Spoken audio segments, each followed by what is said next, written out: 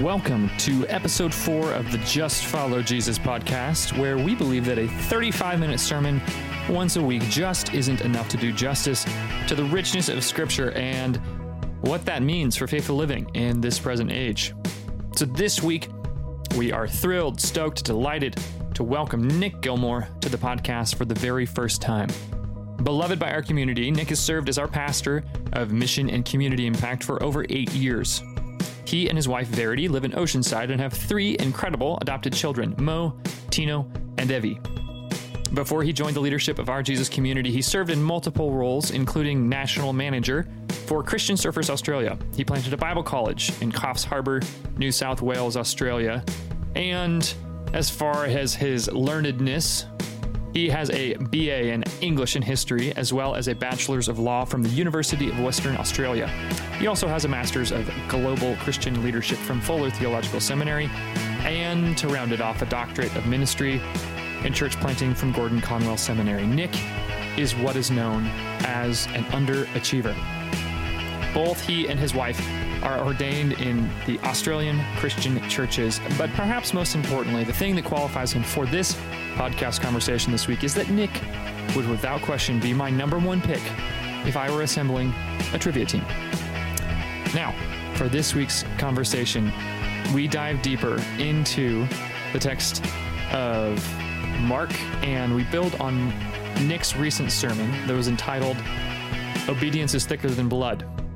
In this week's conversation, we explore the crisis of thin relationships and covenant community, the tension between holding compassion and an accountability, the definition of temerity and quintessence for your vocab words of the week, and asking the question, are there modern day equivalents of Herodians?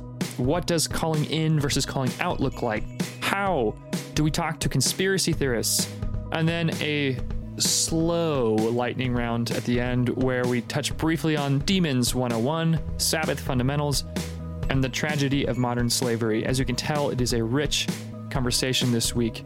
We hope that this deepens, inspires, invites, encourages, and challenges you to not give up, but to lean further into joining us as we learn to just follow Jesus.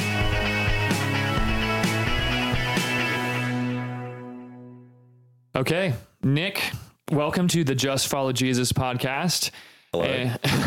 We're thrilled to get to sit down and pick your brain a little bit more. Thanks, first of all, for just the blood, sweat, and tears you poured into sitting with God's Word, Mark 3, and bringing a fantastic sermon to us this last weekend. I was sad to not be there in person, but I was richly blessed listening to it this morning.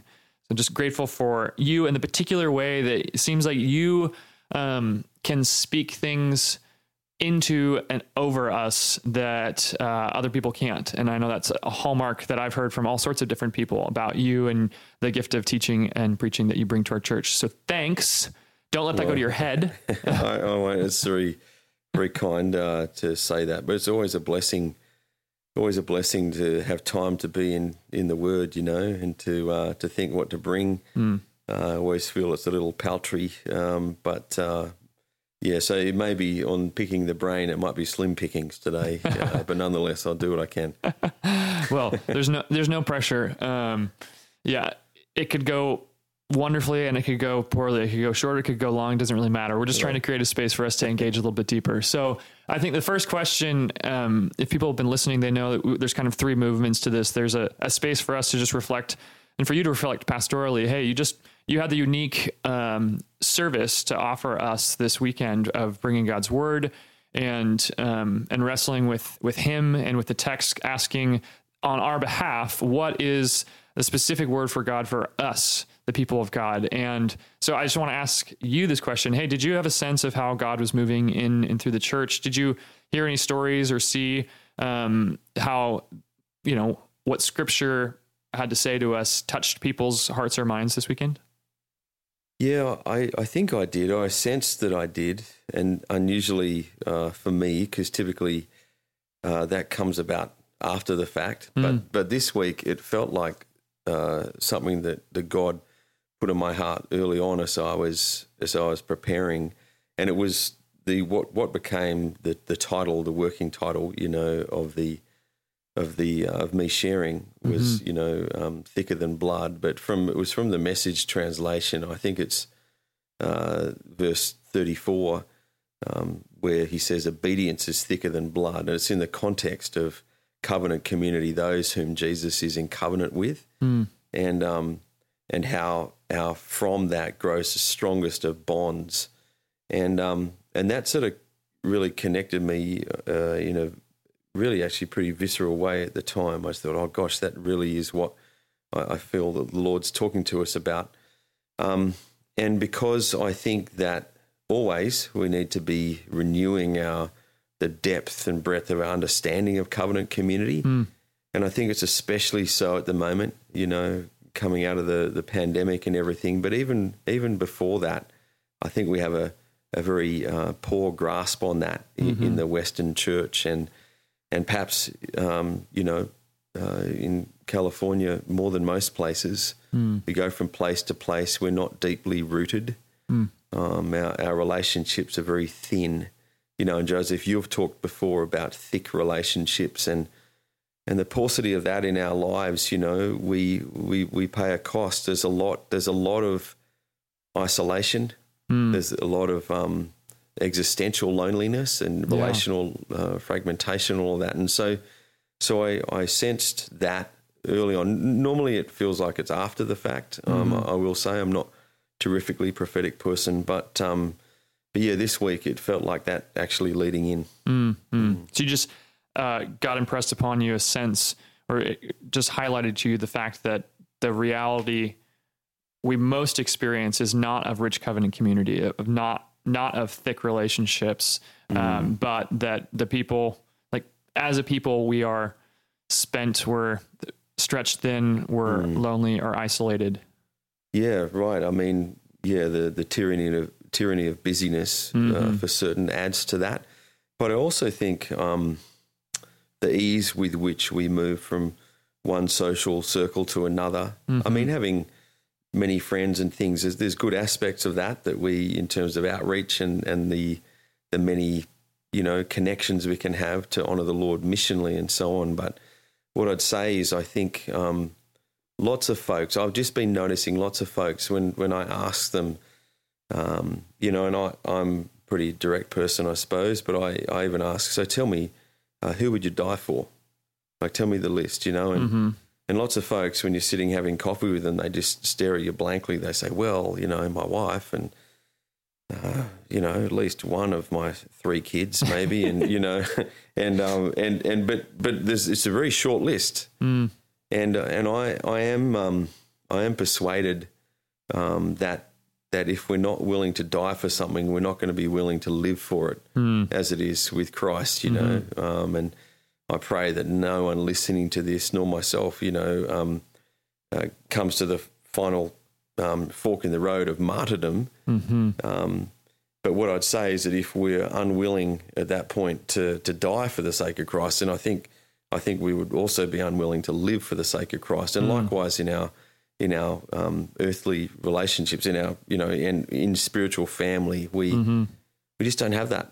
I think there's periods of history where those things have been deeper. I've noticed a paradigm of that is, or seems to be, when people have a common shared endeavour and one that costs deeply, costs them with sacrifice.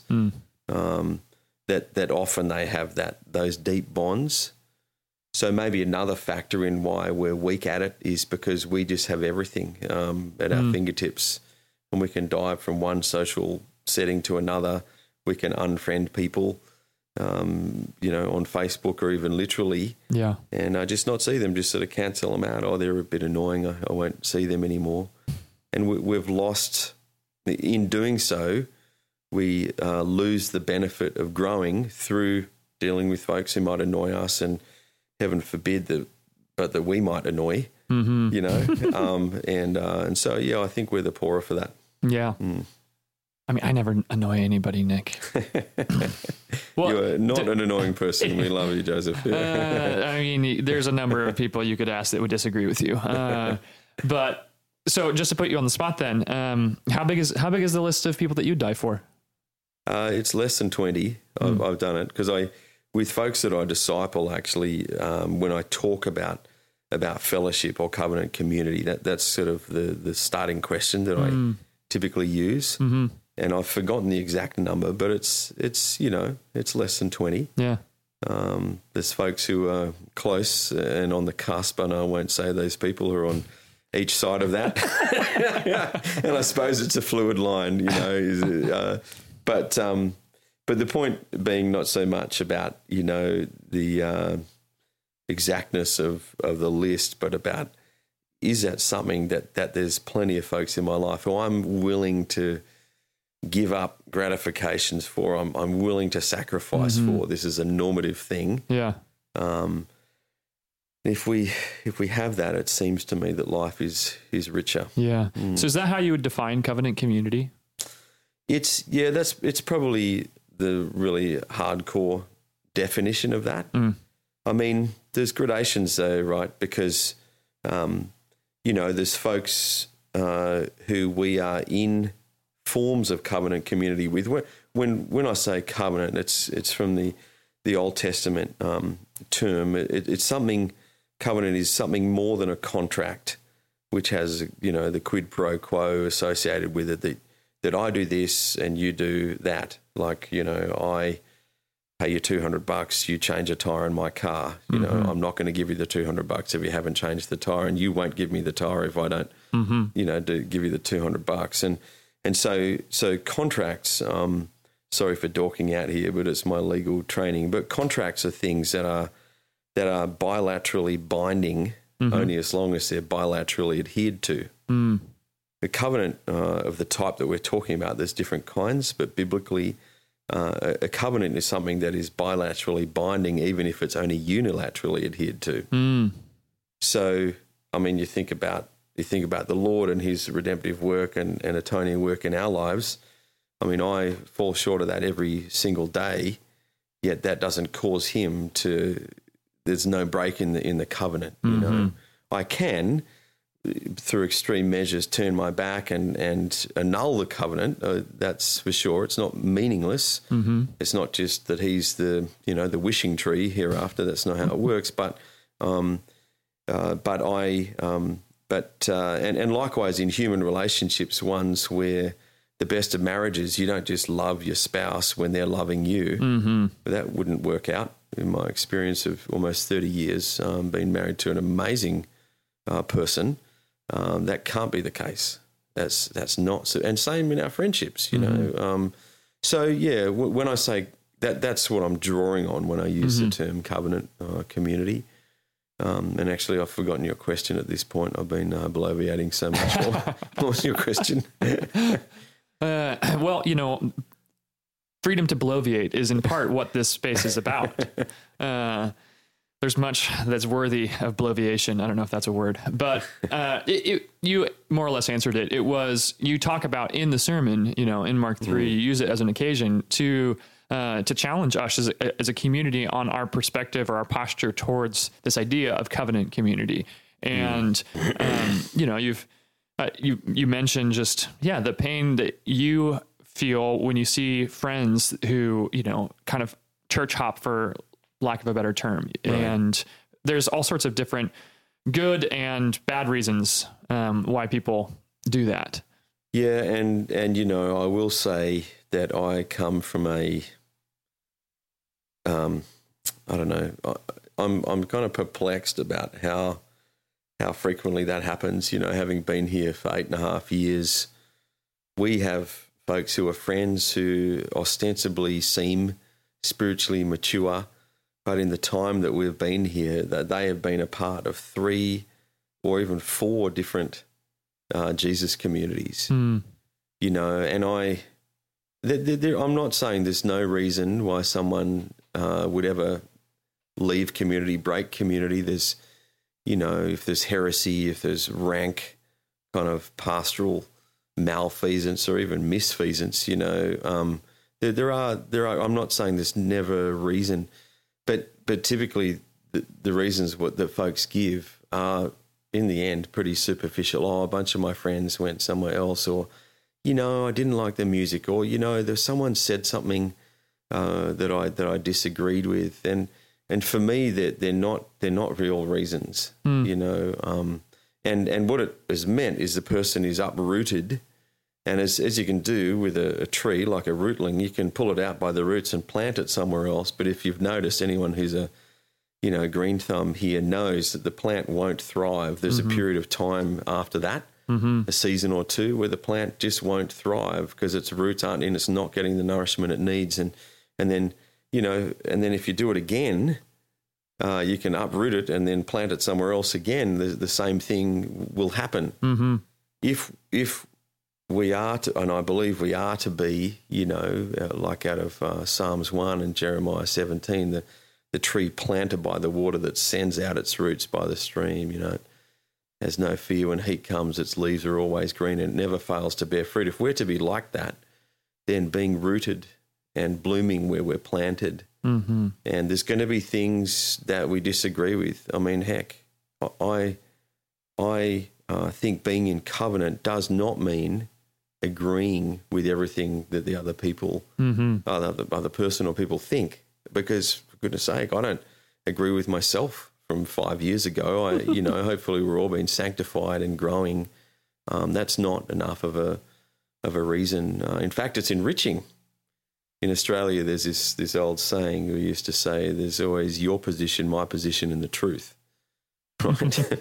And so, growing and having diversity in covenant communities is a key part of it. But yeah, I do see that happening, and it's hard. It's actually hard as a pastor to talk about that, because people feel like you might be coming into the conversation in a sort of power over way, and there's all the connotations. Oh, they're just saying that because they want to buff out the numbers in the church, or the tithing budget or something. And honestly, that's not my heart. It's actually out of a deep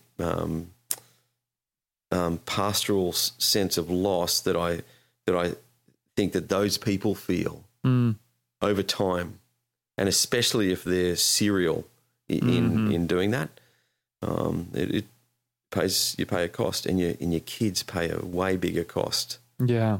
There's and I've even heard that one. I've heard the justification of, we went to this other church because little Johnny or little Lucinda was not doing well in a youth group or something like that. And it seems like on the surface, it seems like a good reason.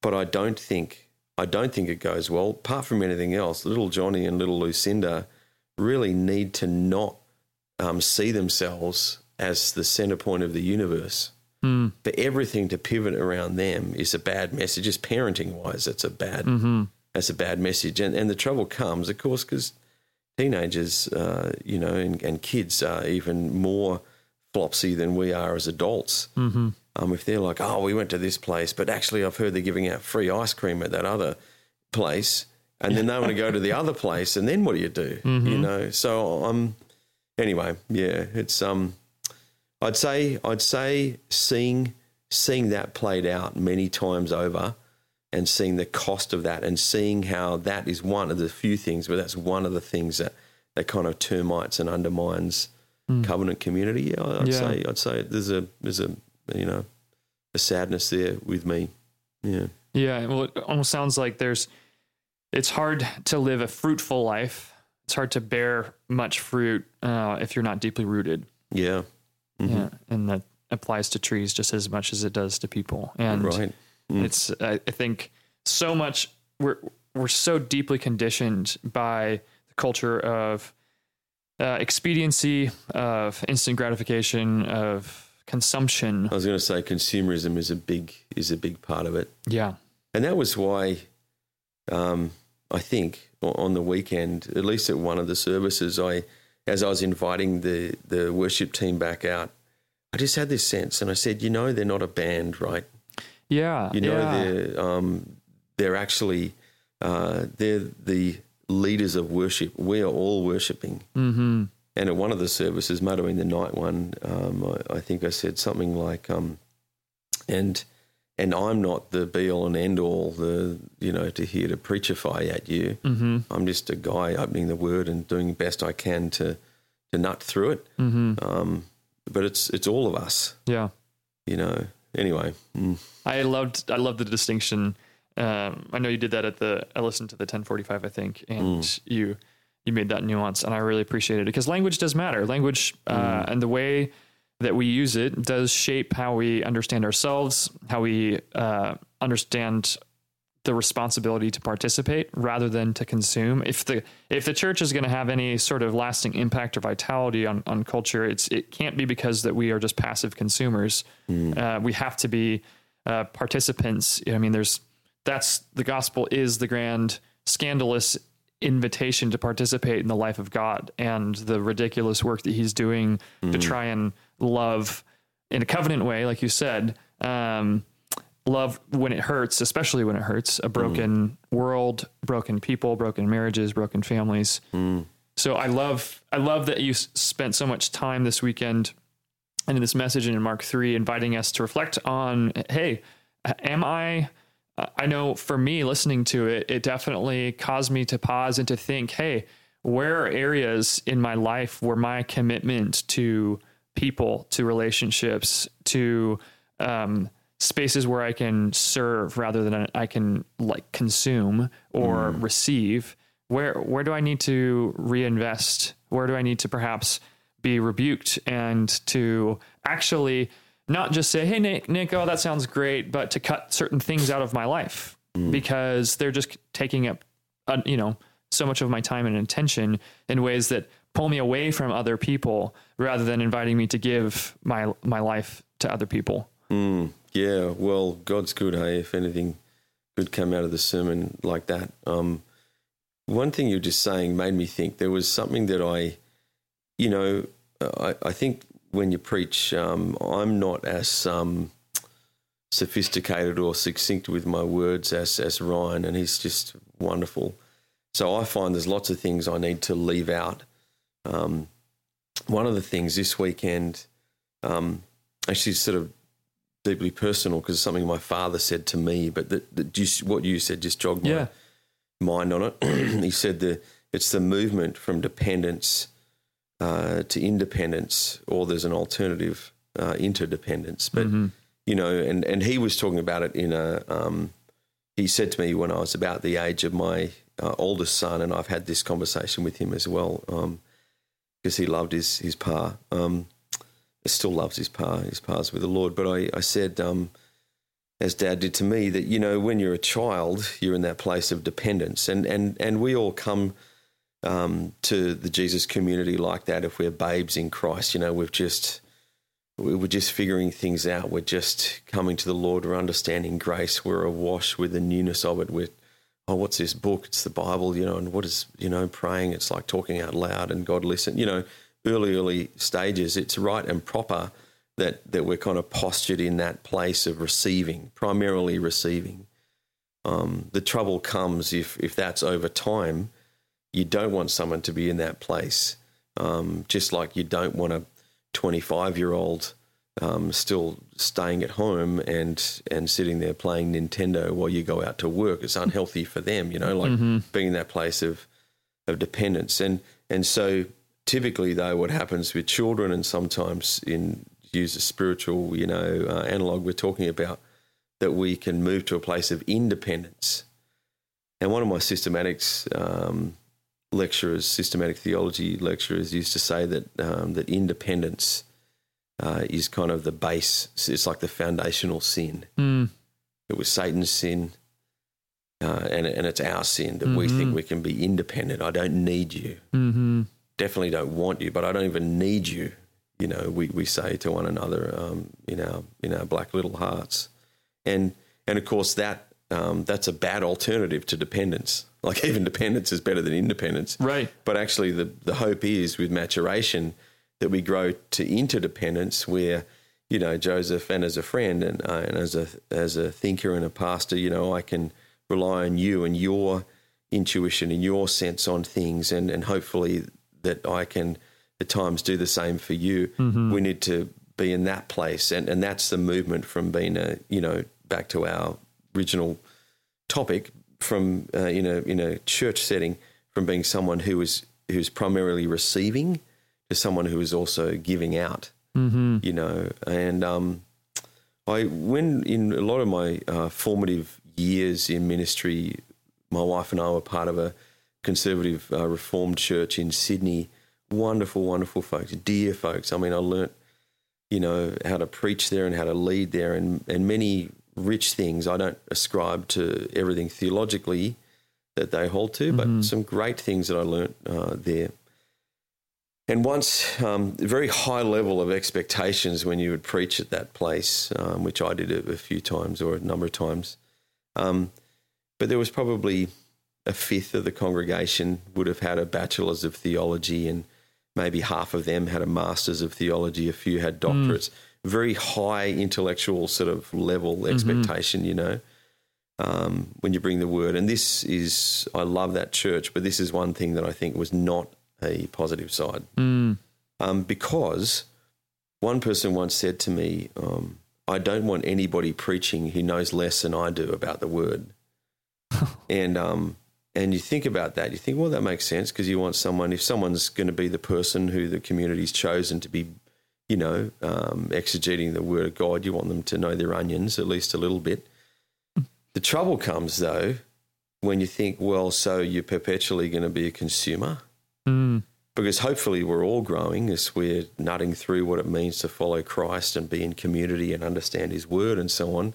And so what? Do they need then a doctorate? Or what if, you've been with the Lord 20 years? Should they have 2 doctorates? Should they, how far do you go? And it's posturing yourself as an eternal kind of perennial consumer, whilst actually we're to be participants, to use your term. Anyway. Well, there's a question that I wanted to ask you that we've already kind of been answering it, but I'll just be pointed about it. And if you've got more in the tank, then great. If not, we'll move on. But one of the things you're sharing this beautiful story about how God's been impressing on your heart recently to have a heart that looks more like his than it does like your own little black one.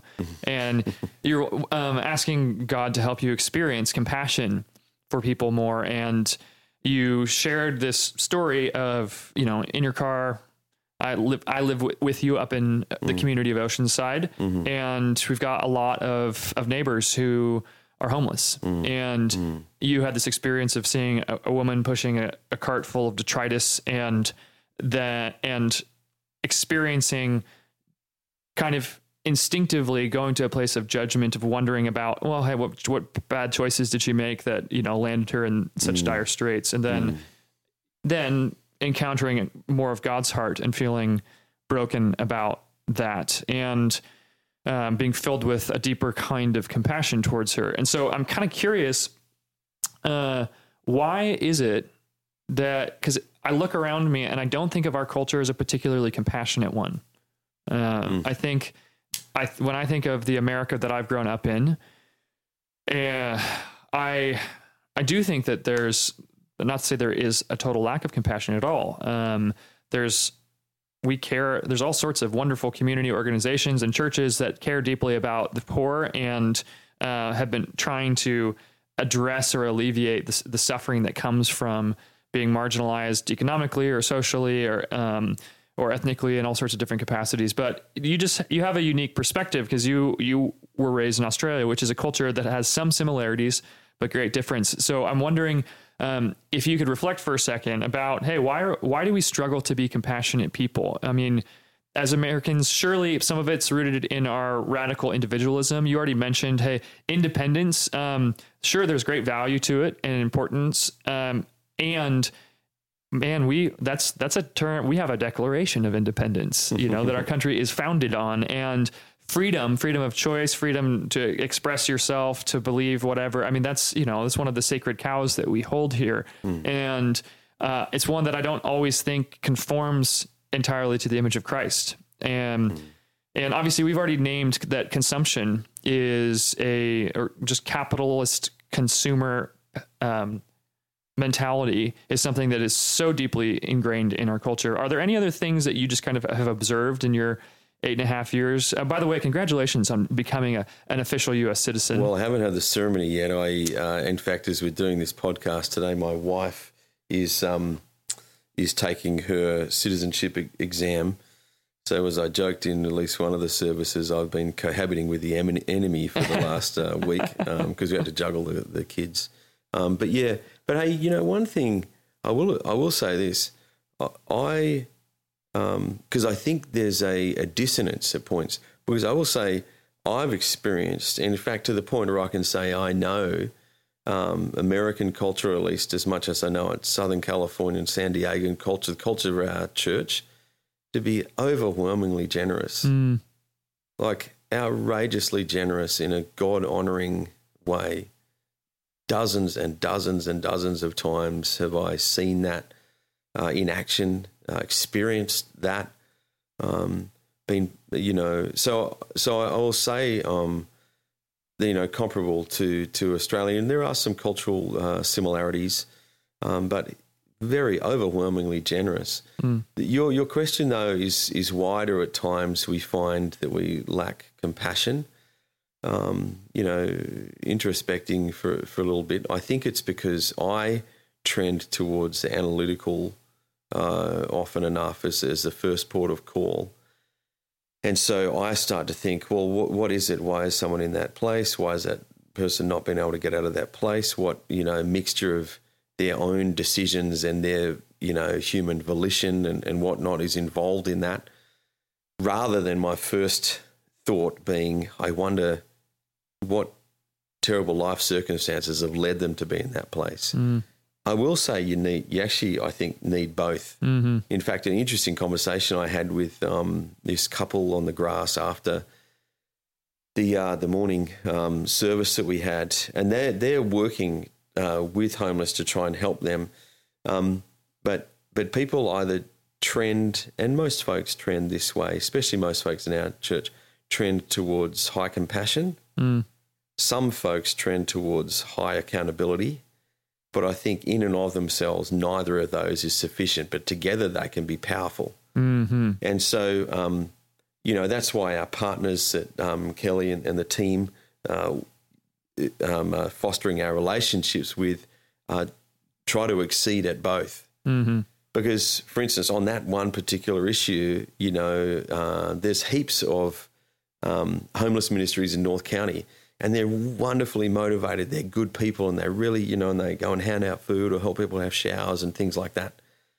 But actually, if you sit down and think about it, if one of our homeless friends, our homeless neighbours, if they can get 7 hot meals a week or 21 hot meals, 3 hot meals a day, does that really solve their ongoing problems? Because they obviously have accommodation, insecurity, but really many of them are carrying sorts of trauma and PTSD,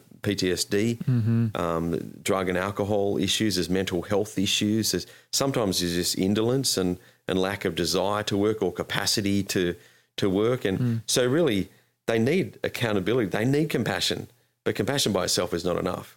So they actually need high accountability as well, loving accountability. And so that's why I enjoy the partners like Bread of Life and San Diego Rescue Mission who we work with, because they work at doing both. I know I'm not answering your question directly. I think in the end, honestly, it's because I lack the empathy to walk a mile in another man's shoes. And I think if I were to do that, I would probably come out and be less dreadfully judgmental than I am. That's my answer.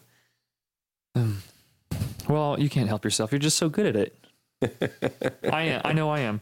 I don't like to judge. I just am so good at it.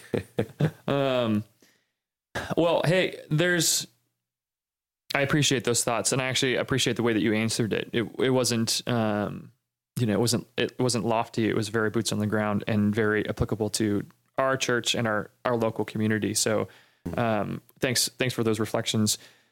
A couple other things before we move to kind of the nerd zone in terms of, hey, is there stuff that didn't make it into the sermon that we want to talk about or unpack a little bit more that perhaps was too nerdy and not germane to the main points that you were trying to make? I I wanted to ask you, well, I mean, we've been talking about some kind of loftier, more complex things. So really briefly, 3 questions that you should be able to answer pretty quickly. In the sermon, you use 2 words that I want you to define. One is temerity. What does temerity mean? Kind of outrageous audacity, like reckless or outrageous audacity. Like you have the temerity to come to me and to ask me for a can of Coke when you've got a fridge full of Cokes, or it's outrageous. Okay. It's like it's not just audacious; it's outrageously audacious. Yeah, outrageously audacious. Yeah. Word for many people. Word of the day: temerity. Outrageously audacious. Okay, the other one: quintessence. Oh, did I say that? I apologize. A bit ostentatious, but so some things are essential, but then what is the most essential? That is the quintessential thing. So if there was, if you'd say, the quintessential thing about, I don't know, marriage would be putting the other person before yourself, or or such. There's other things that are essential. What's that saying? Necessary but not sufficient. There's lots of other things. There's probably 15 other things that make for a happy marriage. But if there's one thing, if you could just take one thing away, you only had one thing you could share with a young couple about, So it's what is the most essential thing? Okay. 3rd question. You referred to the Gospels as biographies. Do you think that's true? Are they biographies?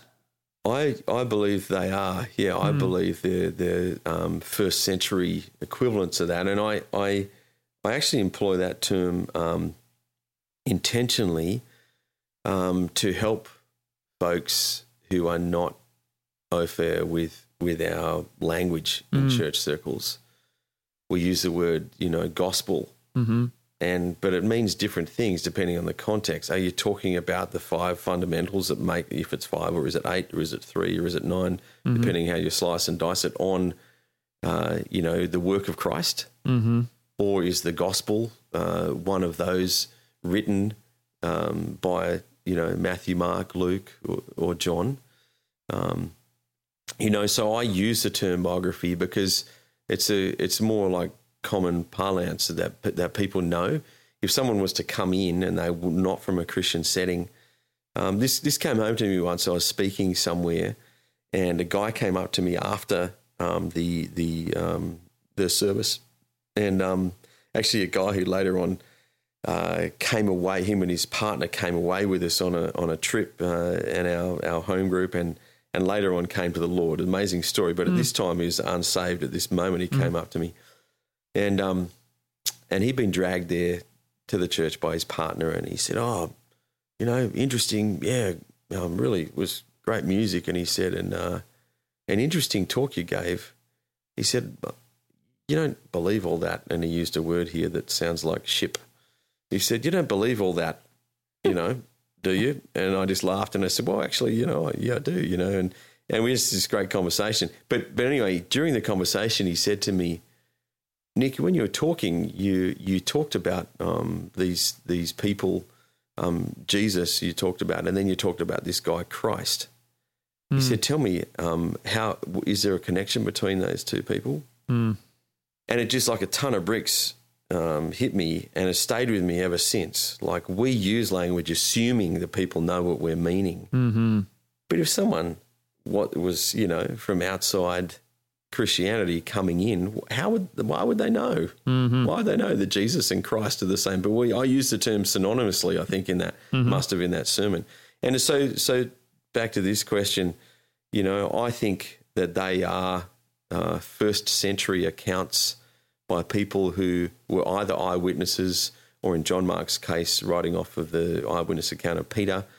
In Luke's case, writing off of other people's eyewitness accounts that are first century biographies of the life of Jesus Christ. So they're not exactly in the way that we would use the term biography today, but they're close enough. And the reason I employ it is, so anyway, I've given a long answer to a simple question again. Sorry, mate. Congratulations. It's like you have a background in law.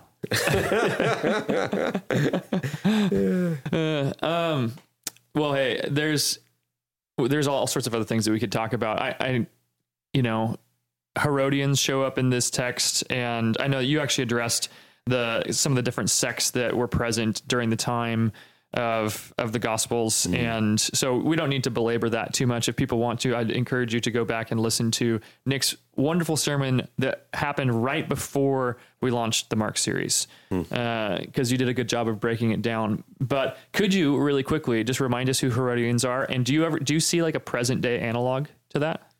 Wow. Well, the second question might get me in hot water, but the first question. Good. Yes. No. The first one. I mean, so there's a correlation. I think historically a strong correlation between the Sadducees and the Herodians. The Sadducees, of course, were theologically pretty liberal, and they didn't believe in demons. Questioned things like the afterlife, no belief in angels, didn't believe in there being supernatural things or whatnot. Contradistinction, by the way, to like the Pharisees or, to the Essenes or any of these other sects. But the Sadducees believed in gaining ascendancy and power through political means. And they were often in cahoots. And some of them who kind of like a sub part of that, who particularly wanted the Herodian dynasty. We've heard of King Herod and Herod Agrippa, and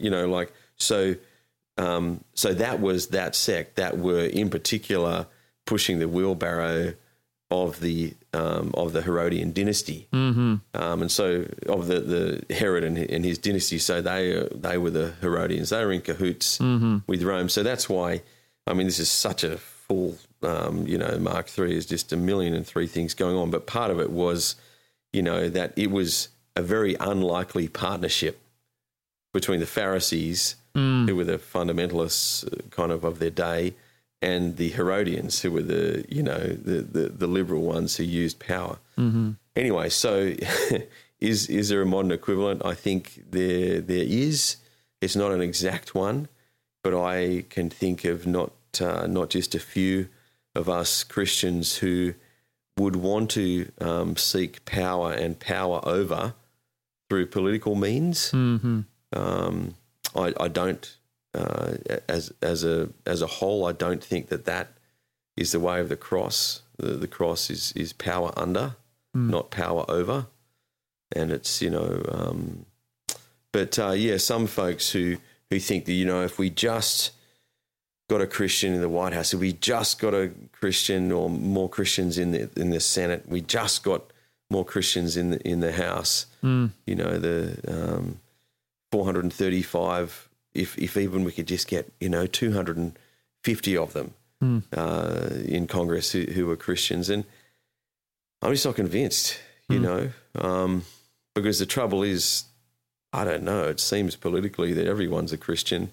They're all just so Christian, and so, therefore you must, and on all sides of the political divide, apparently they're all Christians. I'm like, I don't think that word means what you think it means, But I think when we conceive of using earthly power to gain ascendancy rather than the power of the cross, I think that would be my rough, Yeah, I asked that question because it does, like, in the gospel accounts, these different groups that show up, to me, they represent a spirit or a posture that isn't unique to, first century Palestine. Right. It lives on in us, in me today. I know, it was, confessing to you before we started recording that, it's uncomfortable. It's uncomfortable for me to spend too long looking at the Pharisees, because I ultimately will end up seeing parts of my own face emerge because,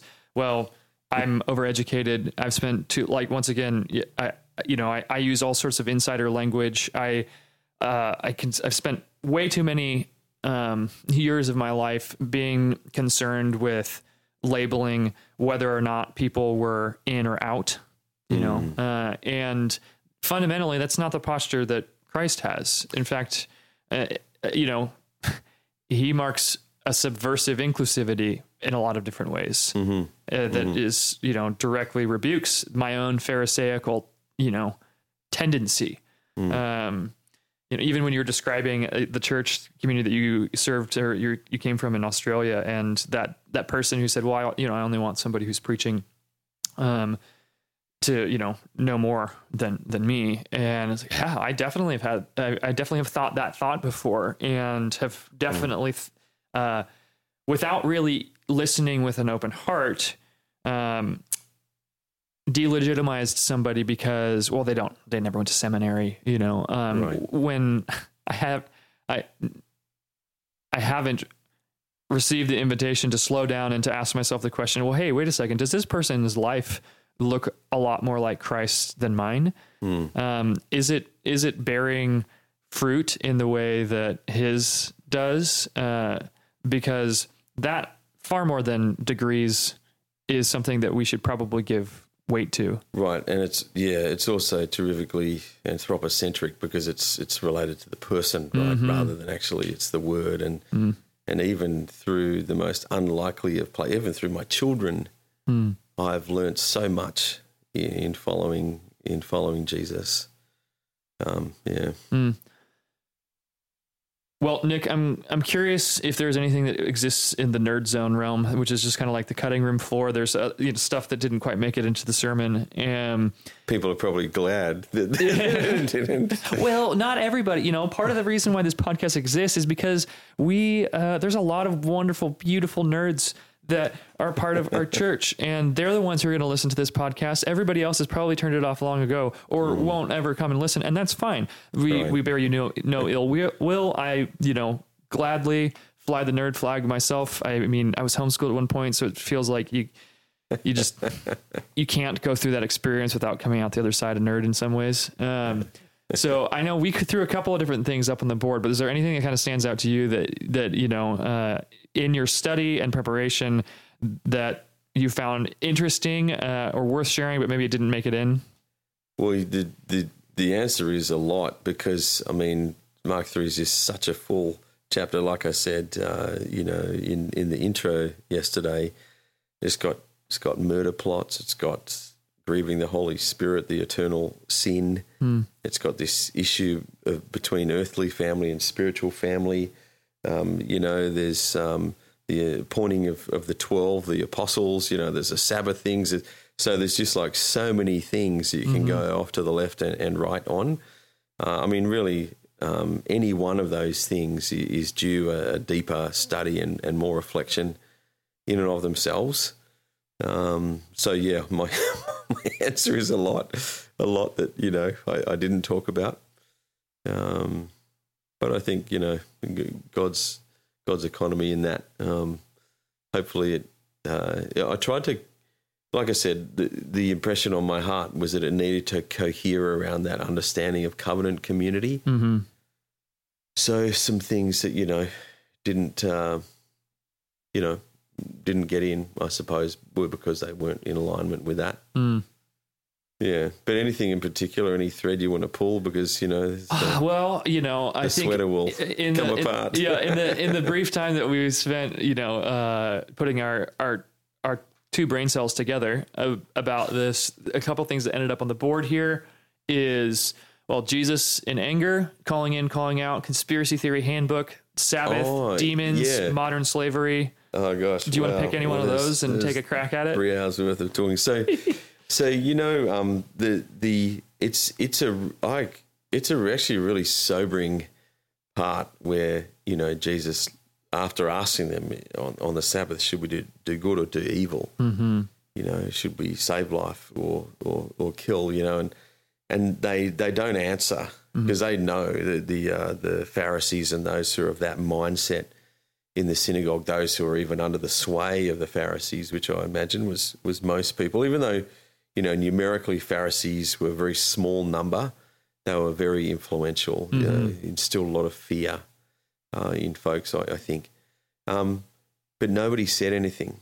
And Jesus looks around at them in anger and, I think it's ESV and I also think King James Version, it says he was grieved at the hardness of their hearts. And what does righteous anger look like? I mean, that's a big question. That's what does normal anger look like? Because, anger in and of itself is not sinful. But honestly, most of the time, most of my anger is not righteous anger. Most of my anger is because I'm a little bit put out, or I'm a little bit annoyed, or how can they dare do this? How can they have the temerity? There we go. There's the use of the wording. And and so... Bonus point. Right. But righteous anger comes from a righteous place and leads to spirit fruit. Does it lead to love and joy and peace and patience and kindness and goodness and faithfulness and self-control? So here, Jesus' anger came from a righteous place, came from pure compassion for this man who'd been, we don't know for how many years, but had been under this awful place of having a physical disability and been looked down upon socially, perhaps religiously and all that. And it's a Sabbath, but he wants to heal the guy, It comes from this place of compassion, and it leads to good fruit. I mean, he speaks, and the guy is healed. So that's a big thing. What that you're referencing, and I put it in the notes that are online. I heard this. I was driving home from church one night or one afternoon, I think it was, 5 or 6, and on NPR I heard this this discussion. So both these things I'm about to say are from a secular perspective and all that. So just be aware of that if you're someone who finds that problematic. I don't, because I think God's truth is bigger than we think it is. But anyway, it was a discussion with by the host Manoush Zomorodi. She does the TED Talk hour on NPR, and she was interviewing Loretta J. Ross, who was talking about calling people in rather than calling them out. She was talking about how we have a calling out culture, sort of naming and shaming and so on. And she's got particular and very strong opinions, Loretta J. Ross, some of which I am absolutely at odds with. But I loved the methodology that she was talking about. And she was talking about what does it look like if someone has an outrageous opinion and they express it in a public setting or at a wedding, I think was an example she gave. And she said, what would it look like to call that person in, to call them back to a nobler self rather than calling them out? That's an outrageous opinion. That's just prejudiced, or that's just racist, or that's whatever. Calling them in, saying, I know you to be a kind person, and I've seen the compassion. I've seen how you deal with your children, or how you deal with whatever your dog or whatever it is. And so I'm at odds to think how that can align with this opinion that you're expressing about whatever it is, undocumented immigrants or something like that. So you're calling to the nobler part of them. And so it's a little bit of a semantic thing, but I thought it was a really interesting way and instructive for us. And on the tails of that, something came up in my men's group, this discussion, and the resource actually as well I put in the sermon notes is called The Conspiracy Theory Handbook by two academics from my alma mater, or one of them, in University of Western Australia. But anyway, it's how do you deal with folks who have these wild conspiracy theories? And it talks about the difference between something that's a true conspiracy or something that's like because there are conspiracies that go on. So they're not all wild and outlandish, right? But how do you approach like the someone? moon landing? What's that? Like the moon landing. Like the moon or the earth being flat, and so on. And but how can we approach that? And it's really fascinating. It's a short booklet. I encourage anyone to go and have a look at it online. But it's both it's helpful and it's instructive, because the end point of it is it gives you some practical helps about how to talk with that uncle with outrageous opinions. Or heck, we might be that uncle with outrageous opinions, right? But how do you approach that? And also the thing that just the quintessential thing, there you go, there's the other word that comes out of it. Double bonus. Is this, that that is actually, believe it or not, it's counterintuitive, but it's not logic that helps someone come out of a conspiracy theory, question the conspiracy. Because, this is my problem. I just use logic, and I get a big logic hammer and I just smash them on the head until, But what it does is it pushes the conspiracy deeper, and they say, well, you only say that because of something else. Uh-huh. The conspiracy is deeper than you think it is, and that doesn't help. Logic, believe it or not, doesn't help. What does help is listening empathetically and actually relationship. But not compromising, not saying that you agree with their belief about the earth being flat or there being no, changes in climate or whatever the thing is.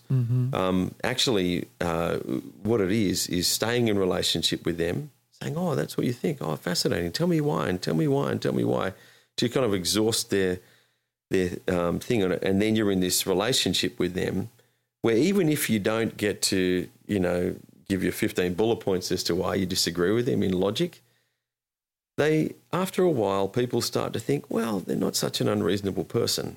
And it's now the fourth person who, has suggested that they don't think the earth is in fact flat. And relationship is actually what helps us. So what does a collective corrective look like in our day and age? I often joke about this 500 years ago, if I had an outrageous opinion, I'd just be the village idiot and you guys would all tell me to be quiet because I'm being a twit.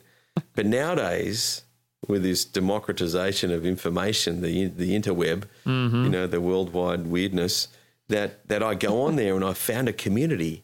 And I know you're saying the world's not flat, but I've got all these other people who understand me. They understand it's flat. They understand we've been lied to for all these years, actually, that there's marshmallows off the end of the Pacific Ocean or whatever. And I've got this false community now of all these accumulated village idiots, that in the past would have been corrected, but now we don't have that. So how do we do that? How do we have a collective corrective in our age? Yeah. So that was one thing. I mean, you can tell that's the very tip of just the opening of the rabbit hole, which down you could dive. Yeah. Speaking of conspiracy theories, demons. Not a conspiracy. Actually real. I mean, there's different biblical, opinions on this by biblically astute scholars, but I think I take a pretty orthodox view on that one. That I think a third of the angels in heaven are revolted with Lucifer, with who we know as Satan, and were cast out of heaven. And now these spiritual beings are disembodied beings who can become embodied in sometimes animals, or as we're going to see in Mark 5, or sometimes in humans even, with demon possession and demon oppression, and that's another discussion for another time. But I believe they're real. I've seen enough stuff to know that, or to strongly believe that they're real. And let me say, it is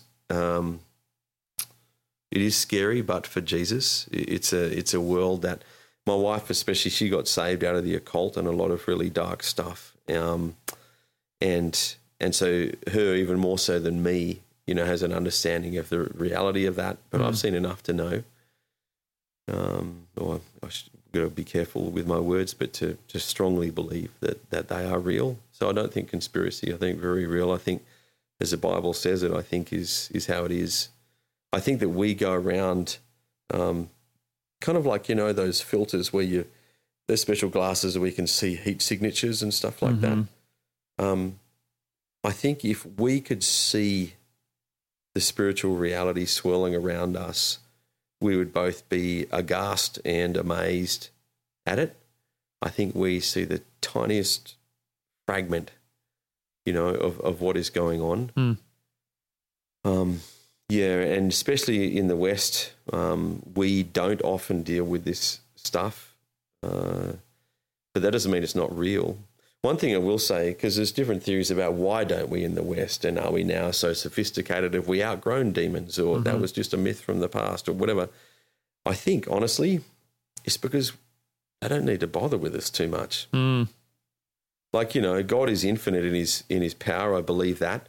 Satan is finite in his power. I absolutely believe that. So Satan needs to get bang for his buck. Mm. So why would he bother, needing to, possess us and make us, writhe on the floor when he can just give us internet porn? I mean, it's way more efficient. Mm. You can bring down, multitudes of men with some ridiculous website. It's just more efficient. He needs to get bang for his buck. So God, by contrast, is infinite in his power and is able to overcome. But yeah, I don't think they're controversial. At least not to me. Not that one. Well, we've been at it for almost an hour, so I feel like we should probably wind things down. But is there we talked about conspiracy theory handbook. We talked about demons. We talked about this idea of calling in versus calling out, which I do think is a really just a powerful way for us to reorient how we think about, we engage with people. Christ followers were people who should model his willingness to move towards people and to engage them. But we didn't talk about Sabbath, and we didn't talk about modern slavery, which were the only other two things up on the board in Nerd Zone. So any little nuggets you want to drop on either of those? If not, that's totally fine. We can wrap things up. Well, Sabbathing, the rhythm of Sabbath, is important and good, and without it, we will ultimately falter. Well, not ultimately, we will, in short order, we will falter if we don't have rhythms of rest, I'm not a legalistic Sabbatarian. I don't believe it's a certain day of the week. I don't believe it should be with a certain frequency. Not this side of Christ. Christ is the fulfillment of the law, and he's our Sabbath rest. I do, however, just know practically and believe biblically that if we're not having frequent times of margin and rest, and that looks different for you than for me. For you, it might be going for a run. For me, it might be reading a book. For other people, it's different, right? But that which is nourishing to our souls is vital, and more so in our crazy, fractured, atomized world. So that's Sabbath for you. There's a core truth to it, a principle to it, but not legalistically administered. The modern slavery thing, actually, I didn't have time to talk about that. But it came out of a report that I sent around to the pastors and directors a little while ago, and it was from the International Labour Organization, which is and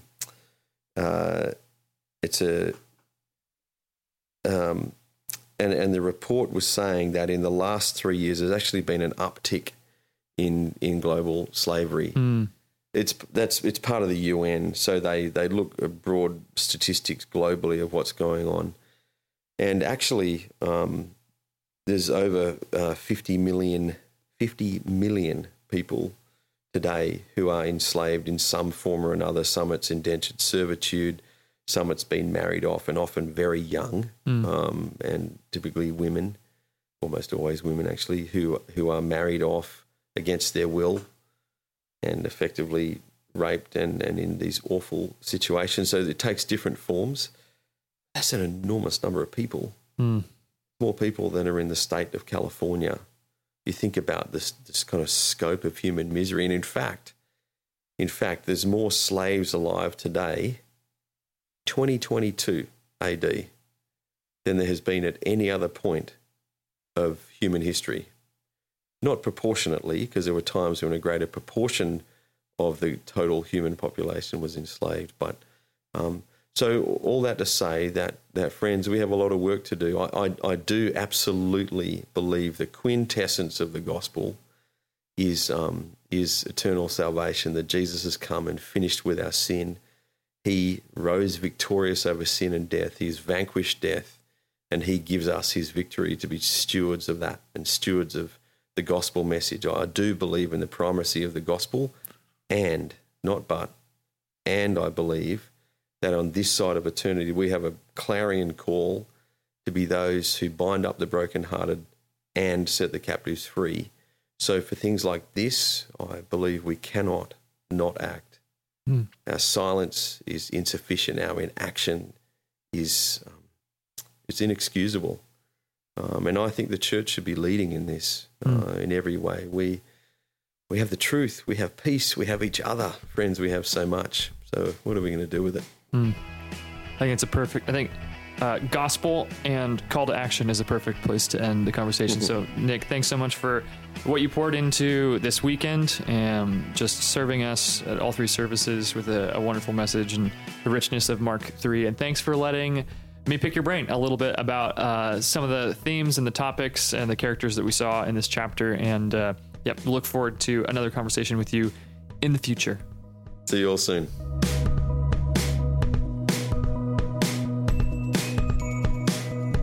Thanks for joining us for this week's episode of the Just Follow Jesus podcast. For more information about the series or our church, you can visit northcoastcalvarychapel.org. We also still have some copies of a special coffee table quality journal that we designed and put together to accompany this series in the Gospel of Mark. This whole podcast is a resource of North Coast Calvary Chapel. It's produced and directed by Joseph Carlson.